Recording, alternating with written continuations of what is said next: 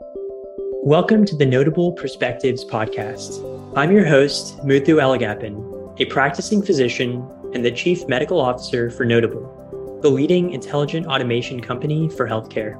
Join me as we explore how to make healthcare more accessible, affordable, efficient, and compassionate. In each episode, we dive into a unique aspect of the digital health landscape, featuring interviews with healthcare leaders and other innovators or experts. Our aim is to provide our listeners with thought-provoking content by asking tough questions and highlighting how digital technology has the potential to help reinvent our healthcare system. Today, we have the privilege of being joined by Aneesh Chopra. Aneesh Chopra is the president of CareJourney, an open data service that helps providers, payers, and pharmaceutical leaders make smarter decisions in the transition to value-based care. He also served as the first United States Chief Technology Officer under President Obama and is the author of the 2014 book, Innovative State: How New Technologies Can Transform Government. Aneesh, thank you so much for joining us today. Thanks for having me. So I'd like to, start from the beginning, like I always like to do. How did you get into healthcare? When did you first get interested in the industry? It was during my college years. I was at Johns Hopkins and was getting involved in student government. And we had a national election. Bill Clinton was elected president of the United States, and he ran on a campaign of including healthcare reform on the priority list. I was intrigued for the broader sense of what we can do as a country to solve problems. And this particular problem of healthcare at the time when the president outlined it was really an attractive one. I have many members of my family in medical school or in the medical profession, and it seemed like and continues to be a thorny public-private partnership challenge, given the unique nature of the system. And I was just lucky in that moment. I was involved in student government, and our university president was asked to chair a kind of a Maryland version of what President Clinton was talking about. So they launched a Maryland Healthcare Access and Cost Commission, and I raised my hand. Can I be an intern? Can I volunteer? And a good chunk of that was to try to understand what the presidential goals and aspirations were, and what tools and leverage do we have in state government to make a difference. And so ever since, I've been hooked in every part of my career, thinking through what we can do as a country to make the healthcare system a bit more affordable and a lot more value-oriented. From student government to eventually the U.S. government, it's quite the journey. You spent the early part of your career at the advisory board, working with many people who've since gone on to really transform the industry. Yeah. Companies like Evolent Health, HMA, Rock Health, many others with sort of advisory board alums. What was it like spending your early part of your career in that environment, working with those people? Well, it started at the top. David Bradley was an inspiring leader, and many of us were just drawn to him to be supportive of whatever he thought would be important for the country. It didn't matter if it was healthcare, education. He got into the media space. He was a captivating personality and a really thoughtful, essentially instiller of values. And so one of the things that he had done for everyone that worked there was to make sure that we embraced every conversation with a servant's heart, that no matter what we were, who we were, where we were, we wanted the folks we were interacting with to get much more out of the conversation or the interaction than we would. And so that philosophy of service, his commitment to true north, objective research, finding the right answer, that was a really captivating approach. And I was motivated to maybe advance a particular agenda, how the internet would affect the healthcare sector. That was my passion. And when the year 2000 came around, we were in the middle of the dot-com craze. There was an opportunity to kind of begin that dialogue about what is the internet, what will it mean for healthcare. And not only did we write research papers on that topic, we actually seeded a few startups. And a lot of the folks you described were involved in that kind of entrepreneurial part of the advisory board's journey. So great reunions. We meet all the time. We get together wherever we can. It's an amazing group of people. You happen to have one on the notable team, and you've got one of the better ones. So it's a great family. Fast forwarding a bit, but you later went on to be the first and serve as the first CTO under President Barack Obama. What was it like, defining that role as the first person to serve in that capacity? How did you go about sort of defining what you would work on, and what did you ultimately spend time on during those 4 years? Yeah, it's probably helpful to go back 3 years. While I was at the advisory board, I was kind of a disciple of another mentor, Senator Mark Warner, and he named me to a couple of commissions, including the board of the Medicaid program of Virginia. And then near the end of his term, he launched an electronic health records task force, and he asked stakeholders across healthcare to weigh in on what we could do to modernize the delivery of care. And when his successor was elected, it was his Lieutenant Governor, Tim Kaine, also now Senator Tim Kaine. I raised my hand and said, I'd love to support the administration. And what Governor Kaine asked of me, which then was an inspiration to where President Obama wanted to go, was that he was pretty confident we had thoughtful technical leadership overseeing IT operations. Are we going to do the right things with respect to buying technology, operating technology, evolving towards more security, and to protect citizen privacy? We also had an economic development engine that was recruiting companies to Virginia, and technology was an important sector of the economy in Virginia. We happen to have a great deal of technical jobs. One of the fastest growing sectors of the Virginia economy is the tech sector. But what Governor Kaine asked of me was to apply technology, data, and innovation to other priorities that he was campaigning on and wanted to run to advance: healthcare reform, education reform. He worked a lot on transportation issues, and then we had a commitment to the climate or the energy sector. That philosophy is something President Barack Obama ran on when he was a candidate for president. In fact, he was in the lure considering my governor, Tim Kaine, to be his vice presidential candidate. In fact, famously, it came down to him and now President Joe Biden. And at the time they were courting each other, the New York Times ran a piece: if you wanted a window on how President Obama would govern, take a look at the Virginia model. And it highlighted a lot of the accolades that really are bipartisan, and over many decades, Virginia went from back of the pack to front of the pack in terms of economic performance per capita. And it was built on the premise that we educated more of the workforce and had a pretty hospitable climate for job creators. So long story short, President Obama said, I want to name a person in a role like what I held in Virginia. I assumed it would go to a Silicon Valley luminary, because that was sort of what you'd expect in a Barack Obama administration. And I was just a little peanut, if you will, trying to assist wherever I could on the transition team, writing the job description, thinking about what the first 100 days would look like. And about a dozen or maybe 20 of us kind of worked on that template. And lo and behold, maybe they were thinking about a Silicon Valley luminary. None of that worked out. I don't know what happened, but I got that phone call early in the spring of 2009. And within a matter of days, the president announced my appointment on YouTube, which was pretty cool. Happened to be on my 10-year college reunion. So I was with my peeps, and I had the president announcing my appointment. It was kind of fun. And the main objective he raised, not to kind of belabor your question, but to get to the punchline, as it related to healthcare, it was to make sure we were thoughtfully implementing the HITECH Act, not just as an immediate subsidy to the electronic health record systems that were in production, but a bit more on the R&D side as to where we're heading on the role of data and analytics, security and privacy, and obviously the topic that we may get to at some point, the role of interoperability through internet-based standards, which is now we would be the describing of the FHIR APIs. In addition, to think about ways we could apply technology, data, and innovation to the care delivery reform aspects of the ACA itself. And so I worked on programs like the Healthcare Innovation Awards out of the Medicare Innovation Center to spark bottom-up change.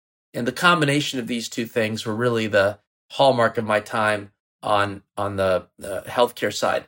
the big picture items for the president were open up as much government data as possible, encourage the American people to put it to best use, think about ways in which we can develop industry consensus on standards, fund some of the enabling infrastructure like the health IT program, but also broadband, and then obviously use some of the crowdsourcing and participatory tools of the internet to bring more people into the tent to identify areas where we can make the system a little bit better. Is that helpful? Yeah, no, that is very helpful. Thanks for going through that. And I believe in that role, you spent time in areas outside of healthcare as well, or at least, the broader sectors you mentioned.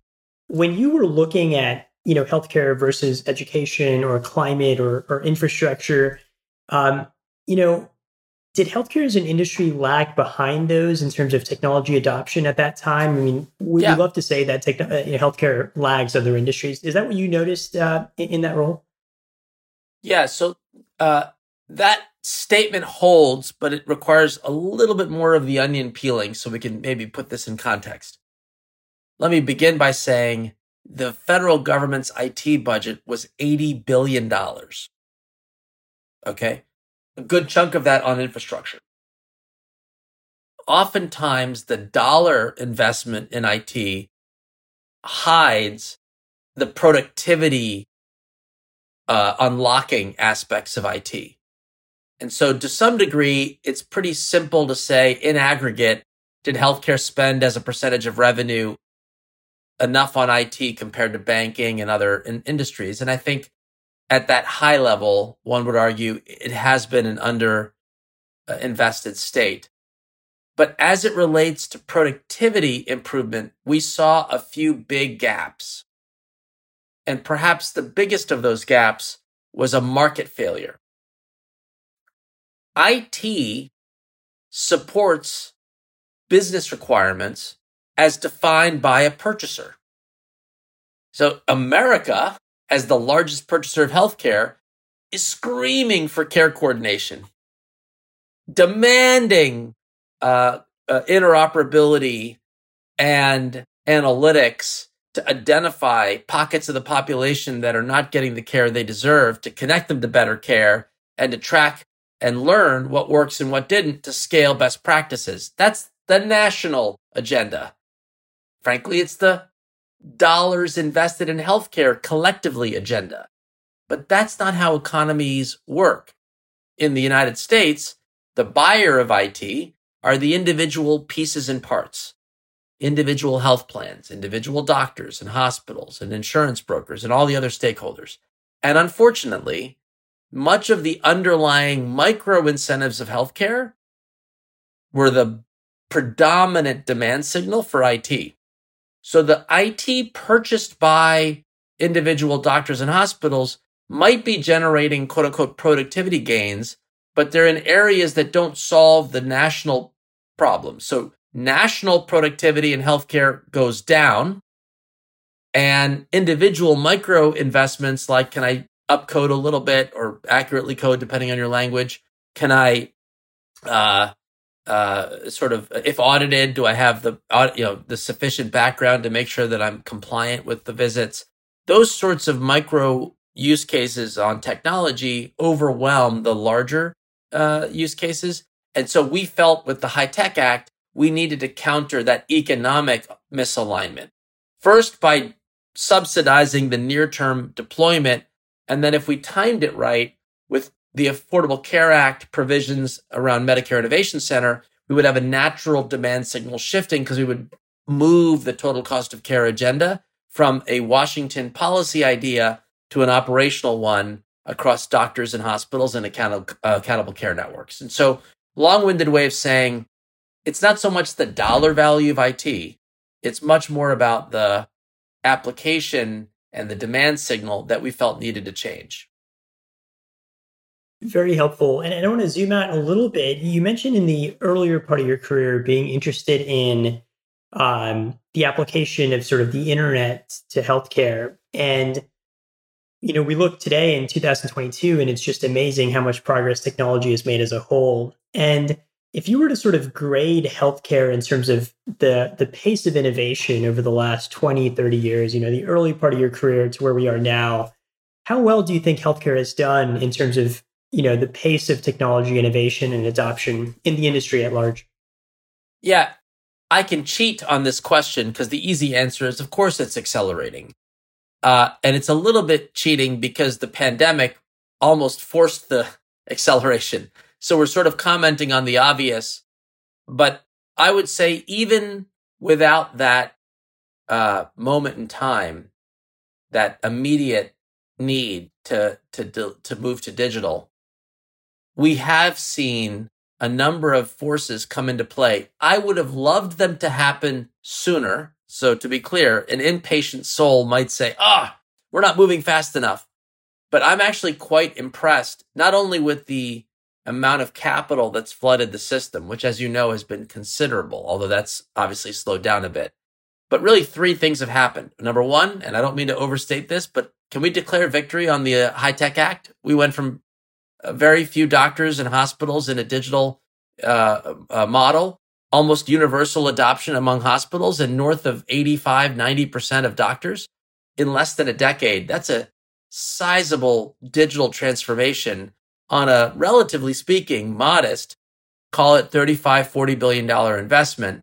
So in a way, victory on enabling the core infrastructure. We're now moving to the interoperability implementation, and I think we're going to talk about that next, which is really, it should have been maybe 5 years ago, but okay, so plus or minus 5 years, we're where we need to be now. The Cures Act is going live by the end of this calendar year. So we'll have an internet-based interoperability infrastructure riding a more digital collection of health information. So that part feels pretty accelerating.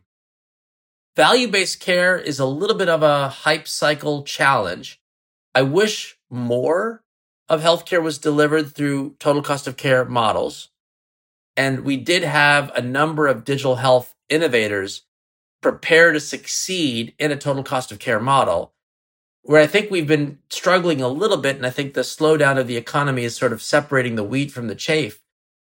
Digital health pioneers that optimized fee-for-service may be just on the wrong end of that curve. As we look to flip more towards value, those who will survive this immediate slowdown or pullback on demand, the ones that I think that will make it through this chasm are going to those that will catch up with the demand signal for value on the other side. So that's an interesting question. A lot of the sort of stories in the headlines about, inappropriate use of narcotics or other medications for mental health conditions tied to kind of a fee-for-service culture, that probably is a sort of a warning sign that part is not going to kind of scale. But the, integrating the digital into the in-person linked to a total cost of care model, lots of tailwind on that strategy. I want to touch on a little bit of that sort of influx of digital health interest in companies. It's been $40 billion in the last year alone invested in the space by capital allocators. Thousands of new companies literally have entered the space. What about the last few years have made digital health such a popular, space for folks to be in compared to the decade before that? Well, that's a little bit of the sort of tale of two cities. So there was definitely a fee-for-service access problem where we filled in gaps. And the pandemic, obviously, we filled in national gaps. But even beyond, look at mental health. Post-pandemic, kind of immediacy of the pandemic, we now have a steady state where mental health is the obvious winner on digital health will be here forever as a core part of the visit mix. Whereas I think in-person clinic visits that move to virtual are kind of moving further back to in-person. And so that has a much lower baseline, still higher than before, but not at the level that we see in behavioral. So fee-for-service access definitely got a shot in the arm. And you saw that on the employer digital health point solution space. And you began to see it in Medicaid to try to expand access. But really, we haven't quite flipped over yet, to my knowledge, with a more integrated approach where the healthcare organization that is accountable for your care has really maximized all the channels to make sure that you can connect and add functionality and features that are missing from the traditional in-person healthcare experience. And obviously, a big part of that is coordinating the care, connecting dots about what's missing and what's not happening, proactively reaching people that may not necessarily feel sick enough that they want to come in for another visit. Maybe they have other factors that they can't afford to pick up the medication or what have you. And to have that more outbound experience to close gaps, that also is a muscle that we're just starting to exercise. Those are the areas that I'm more bullish on because we almost need them to be more capable. So I think interoperability as a foundation for digital health 2.0, aligning economic incentives where this is not a what's my incremental fee for service per click revenue stream, but rather how can I be optimally deployed across a larger population, and how can we use non-traditional signals to identify individuals whose health is deteriorating early enough that we can intervene. And that's an area that I'm really excited about in the here and the now. I want to get to interoperability in a second, but when we think of the next wave of digital transformation in healthcare, do you think it's going to be led by the large population of startups and sort of new entrants into the space, or will innovation continue to be led by the large EMRs, Optum, Change, Amazon, sort of the incumbents and big corporations? Where do you see that power balance actually ending up?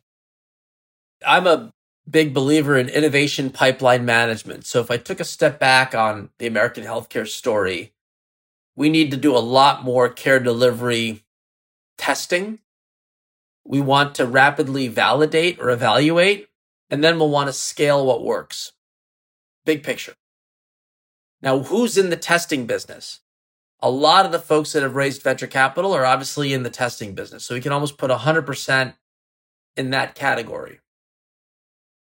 Now, sometimes they serve more incremental use cases because there needs to be some revenue. And so there's always a tension between how ideal can I be in my launch versus how can I kind of build upon what's available in the system today, but maybe expand a feature or two. But I'm not giving up on some of the incumbent players building their own innovation pipeline management cultures. CEO of Procter & Gamble famously said in the 90s that I want 50% of all new products and services that Procter & Gamble ships to be sourced from ideas outside of the famous, very famous lab network within P&G. I called that CTO of the Procter & Gamble lab network, and I said, gosh, was this effectively a punch in the gut? Did your boss just say you're only good for half the output? And quite the opposite. He said, Aneesh, I feel liberated. This is always what I felt we could do, but I didn't have permission or air cover to pursue it. And now that I do, I can more thoughtfully introduce ideas from all over the world, put in place the muscles to evaluate internally what works and what doesn't, or what to put that initial set of bets on. And then I can scale. So you're likely to find all of the above. For sure, Optum's got an internally led innovation agenda. Can't deny it. Health systems and health plans may have more of an open innovation approach where they'll let some disruptors in to sort of pilot in their environments. CMS is doing that with the new entrant ACO REACH model. And so you've got risk-bearing networks coming to life. And then I think there will be a few folks disrupting completely outside of the traditional systems that may draw more consumer-oriented use cases. Someone will crack the code on price transparency. And I am dreaming that there'll be a category of digital health company that we'll call health information fiduciary that is connected to all of my information and running decision support, growing the library of decision support in my best interest. And that could be operated by a startup, maybe one of these open innovation with an incumbent partner, or inside the box of Optum. And all three should be evaluated, and we should celebrate what works. I really like that framework of sort of the innovation pipeline management within the compounds of these incumbents, but also in the general landscape. One of the advantages of competitive advantages of smaller companies has always been sort of the agility and the ability to partner where they have their own internal gaps. What are your thoughts on the value of new entrants partnering with one another, sharing services, kind of combining to reach more collective, whether it's reach or audience or impact?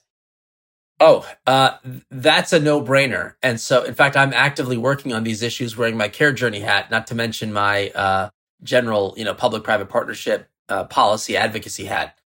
Here's the benefit of this. In an internet-based digital health ecosystem, it's a heck of a lot easier to stitch together capabilities and render them as almost abstraction layers, such that to the end customer, they've got a better experience. I'll say the following. The problems are so obvious. It's less about the agility and more about who you choose to serve as your pioneering customers, in my opinion. I am a big believer that risk-bearing capitated networks are the demand signal we need to test new products and services. I remember vividly our launch of Startup America in the spring of 2011, right after the midterm elections. President Obama acknowledged that what we largely knew to be true and kind of put some meat on that bone, that all of the net new jobs created in an economy come from companies that are less than 5 years old. And so that, big companies shrink and expand, but on net, the growth comes from the new startups. And so with that philosophy, I remember vividly, one of our early listening sessions with a Stanford professor who identified the key in what makes a startup successful is the agility to identify future trends as to where we're heading, and they can run faster to the future environment, often regulatory, and that they would be more successful by getting there faster than the incumbents. And I will say, as another kind of point, I was dismayed early in the High-Tech Act when everybody was excited about the $30-40 billion we were going to spend on health IT subsidies. Hey, how do I participate in that program? That sounds like a great TAM. I should pursue that. And I remember, among ourselves, gosh, people, wake up. It's the $3 trillion healthcare TAM that we're trying to influence. This is just like icing on the cake, folks. We gotta get to the time when that $3 trillion chassis is run on a more coordinated, proactive, patient-centered foundation. Now, we were saying that as policymakers. Obviously, we weren't dictating how money was flowing in the capital markets, but that philosophy is what led me to believe if you're going to be successful as an entrepreneur, focus on where the puck is heading from a delivery signal. And in my opinion, that remains the capitated primary care networks. And so that group, if I had limited hours in the day, I'd hug that group for demand signal, even if they're not writing me the check because they don't have as much resources in the short run, and then use that to build capability that can be available to the traditional incumbents. I want to transition a bit to talk a little bit about interoperability, of which you're one of the foremost experts. To begin with, just break it down for me, very simply. What do we mean by healthcare sort of interoperability, and what are the challenges so far, and what's the goal? Where are we heading toward? Yeah, so I think I very early on felt that the term interoperability didn't really mean much. I mean, it fundamentally is about systems being able to communicate with one another. And part of the problem is one can have interoperability, i.e., I can fax my message to you, and I'm technically transmitting data to you. But the hard part is what happens on the other end. Generation 1 of interoperability was like a doctor or a nurse can see it. And that was sort of interoperability. Oh, it's in the external data tab or what have you. I was much more enamored, back to my statement about the internet, for what Ken Mandel coined, Professor Ken Mandel at Harvard, application substitutability. So interoperability, kind of wonky term, application substitutability, a much more precise aspiration for what the industry needs. And what I mean by that is information is flowing in healthcare in a data model that is open, transmitted in a format that is accessible. And application substitutability would mean that there could be a vibrant competitive marketplace. So when the iPhone or the Android phones allow you to access all the sensors on the phone, any third-party developer could build a weather app that is more accurate perhaps than what is natively shipped on the phone. And application substitutability is that I'm allowed to dictate for the device I've paid for which apps get to access which features and functions of the phone. So that had been my philosophy. Now, as to the problem, we faced 3 problems that all collide. Problem 1, there had not been an open data model for healthcare at scale. Every electronic health record system on the market had built their own proprietary data model, and from that core asset, a series of workflows that they would use to compete to win business. Well, when the foundation of the model is proprietary, the minute you talk about sharing that data, now you have to have license agreements as to how that data model is structured in order to compute against it. And so problem number 1 was the lack of an open data model on which we should exchange information. Problem number 2, we didn't have a technical approach to sharing the data that fit the internet economy. We relied on interfaces.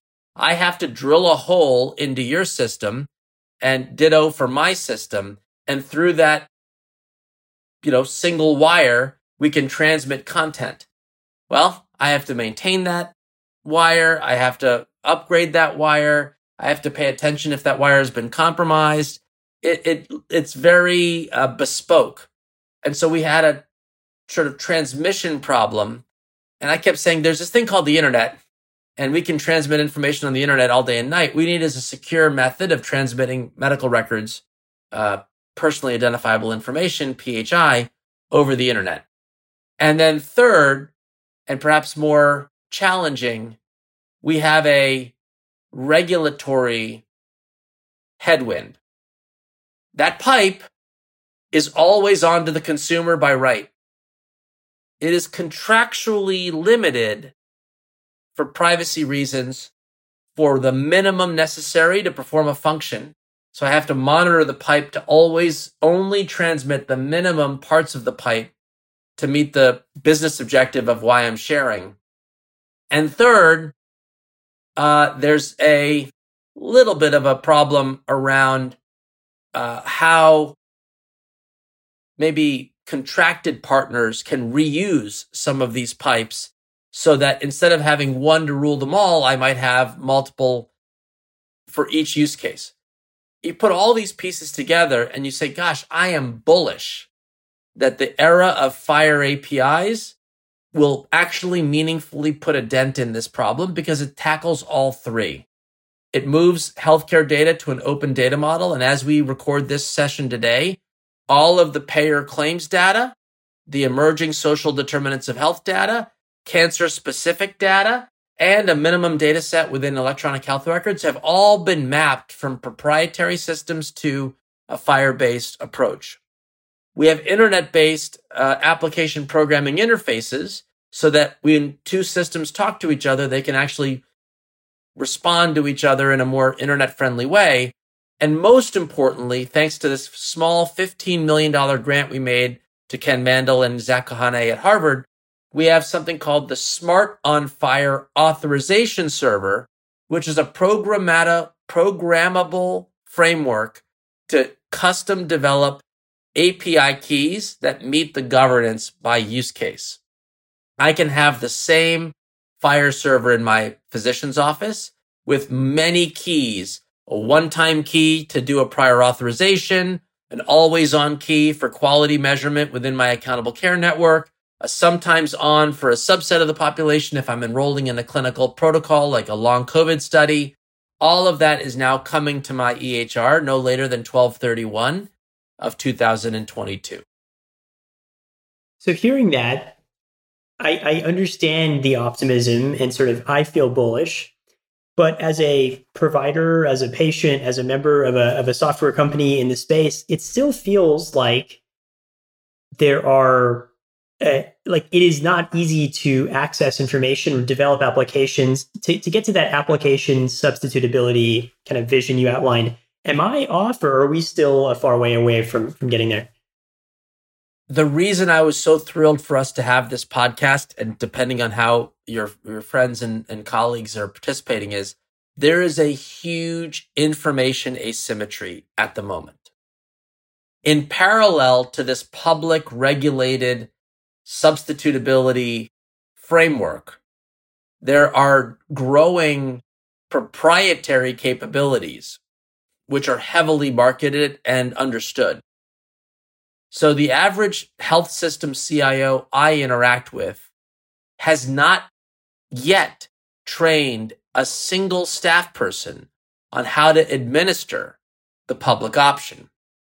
In other words, it quite very well be the case that all of the functionality is literally sitting within the four walls of that health system's governance framework, but it's never been dusted off and used. And so you're still relying on the existing infrastructure that requires custom HL7 v2 interfaces and or upgrading to a proprietary version of the public option, which might offer a few more bells and whistles that you're begrudgingly signing up for, but worried about economic competitiveness as you build your features and functions. And so I think really the issue here is a lack of industry knowledge, which, by the way, is why ONC, the National Coordinator for Health IT, issued a remarkable blog post in August. And it basically said, doctors, ask your EHR vendor about the Cures Act because they are required by law to certify and provide that functionality to you no later than 12/31. And you, by the way, according to Medicare, have to turn it on and use it no later than September of next year, or you don't qualify for MIPS. And if you're an advanced alternative payment model, it creates a quality headwind. So I think there is a big market education issue, not a technical gap. More organizations are live on this capability today. It was not magically everything turns on 12/31. It's no later than. So people have already shipped. Epic famously shipped their functionality in August of 2021, the August of 2021 edition, which the market usually adopts within 6 months. So I would say the vast majority of the Epic sites are live. They're the only ones who are transparent, where they keep a list of all the health systems that are on the right Fire R4 version. And so that at least is public. Whereas I think for the other EHR platforms, they've kept that a little bit harder to find. And CMS is explicitly asking for whether or not we do more regulatory work on making the Fire endpoints visible so we can begin demand signaling interoperability use cases. So that's very helpful. And I believe part of the Cures Act is also about information blocking. And so I'd love to hear in your mind, what are some of the examples where information blocking is still taking place to a great extent? Where, if anywhere, does that still happen? So I think information blocking was a very complex regulatory construct in that often the blocking would be really a mixture of whether it was the customers blocking or the vendors blocking or some, mixture of the two. In many ways, information blocking as a regulatory matter was meant to create guardrails. Now, I remember in the early parts of the Obama administration, we cared deeply about net neutrality on the internet. And so the FCC issued very clear rules that the few people that have a pipe to my home cannot throttle my Netflix if they're offering me a competitive version of Peacock. And that construct of net neutrality, even though we proposed the rule and it was later withdrawn, has essentially been the default setting for how the internet operates today. You don't see a lot of, I happen to be the monopolist who provides the pipe into your home, and I'm going to put thumb on the scale and really degrade your experience if I don't like the apps you're running. That doesn't happen. So this, in many ways, was to bring net neutrality business behaviors into the healthcare space. And perhaps the most important thing is, if that fire infrastructure is available and you can allow an app to connect to it because you've agreed to work together, you can't not offer it to another app that maybe has conflict from a financial standpoint with the EHR vendor. So the doctors really have rights. In many ways, this is about a physician's right to interact with their own data. And that was a big part of the rules. Technically, it's called decoupling your fire server from the EHR vendor. And business model wise, which is you can't operate in a behavior that treats the same functionality differently based on the use case. I'm not a big shame on everybody for being information blockers. I don't throw shade, willy-nilly. I care more that we have guardrails in place, regardless of whether whatever has happened in the past, to say, as this new open infrastructure goes online, this is how that should be treated. And we saw that working quite well on the consumer side, which is that no consumer app has been turned down. There's been no evidence of that kind of information blocking. But we are now moving to the B2B side, where you operate, many organizations operate, and we're going to see some real challenges if the B2B experience differs from the consumer experience with respect to how the type of app you run changes the economic relationship on the public option. It should not. So I know we're getting close to time. So maybe to end, I'd love to hear, what is the best case scenario that you see for interoperability and sort of the healthcare kind of digital landscape in, let's call it 3 years or 5 years?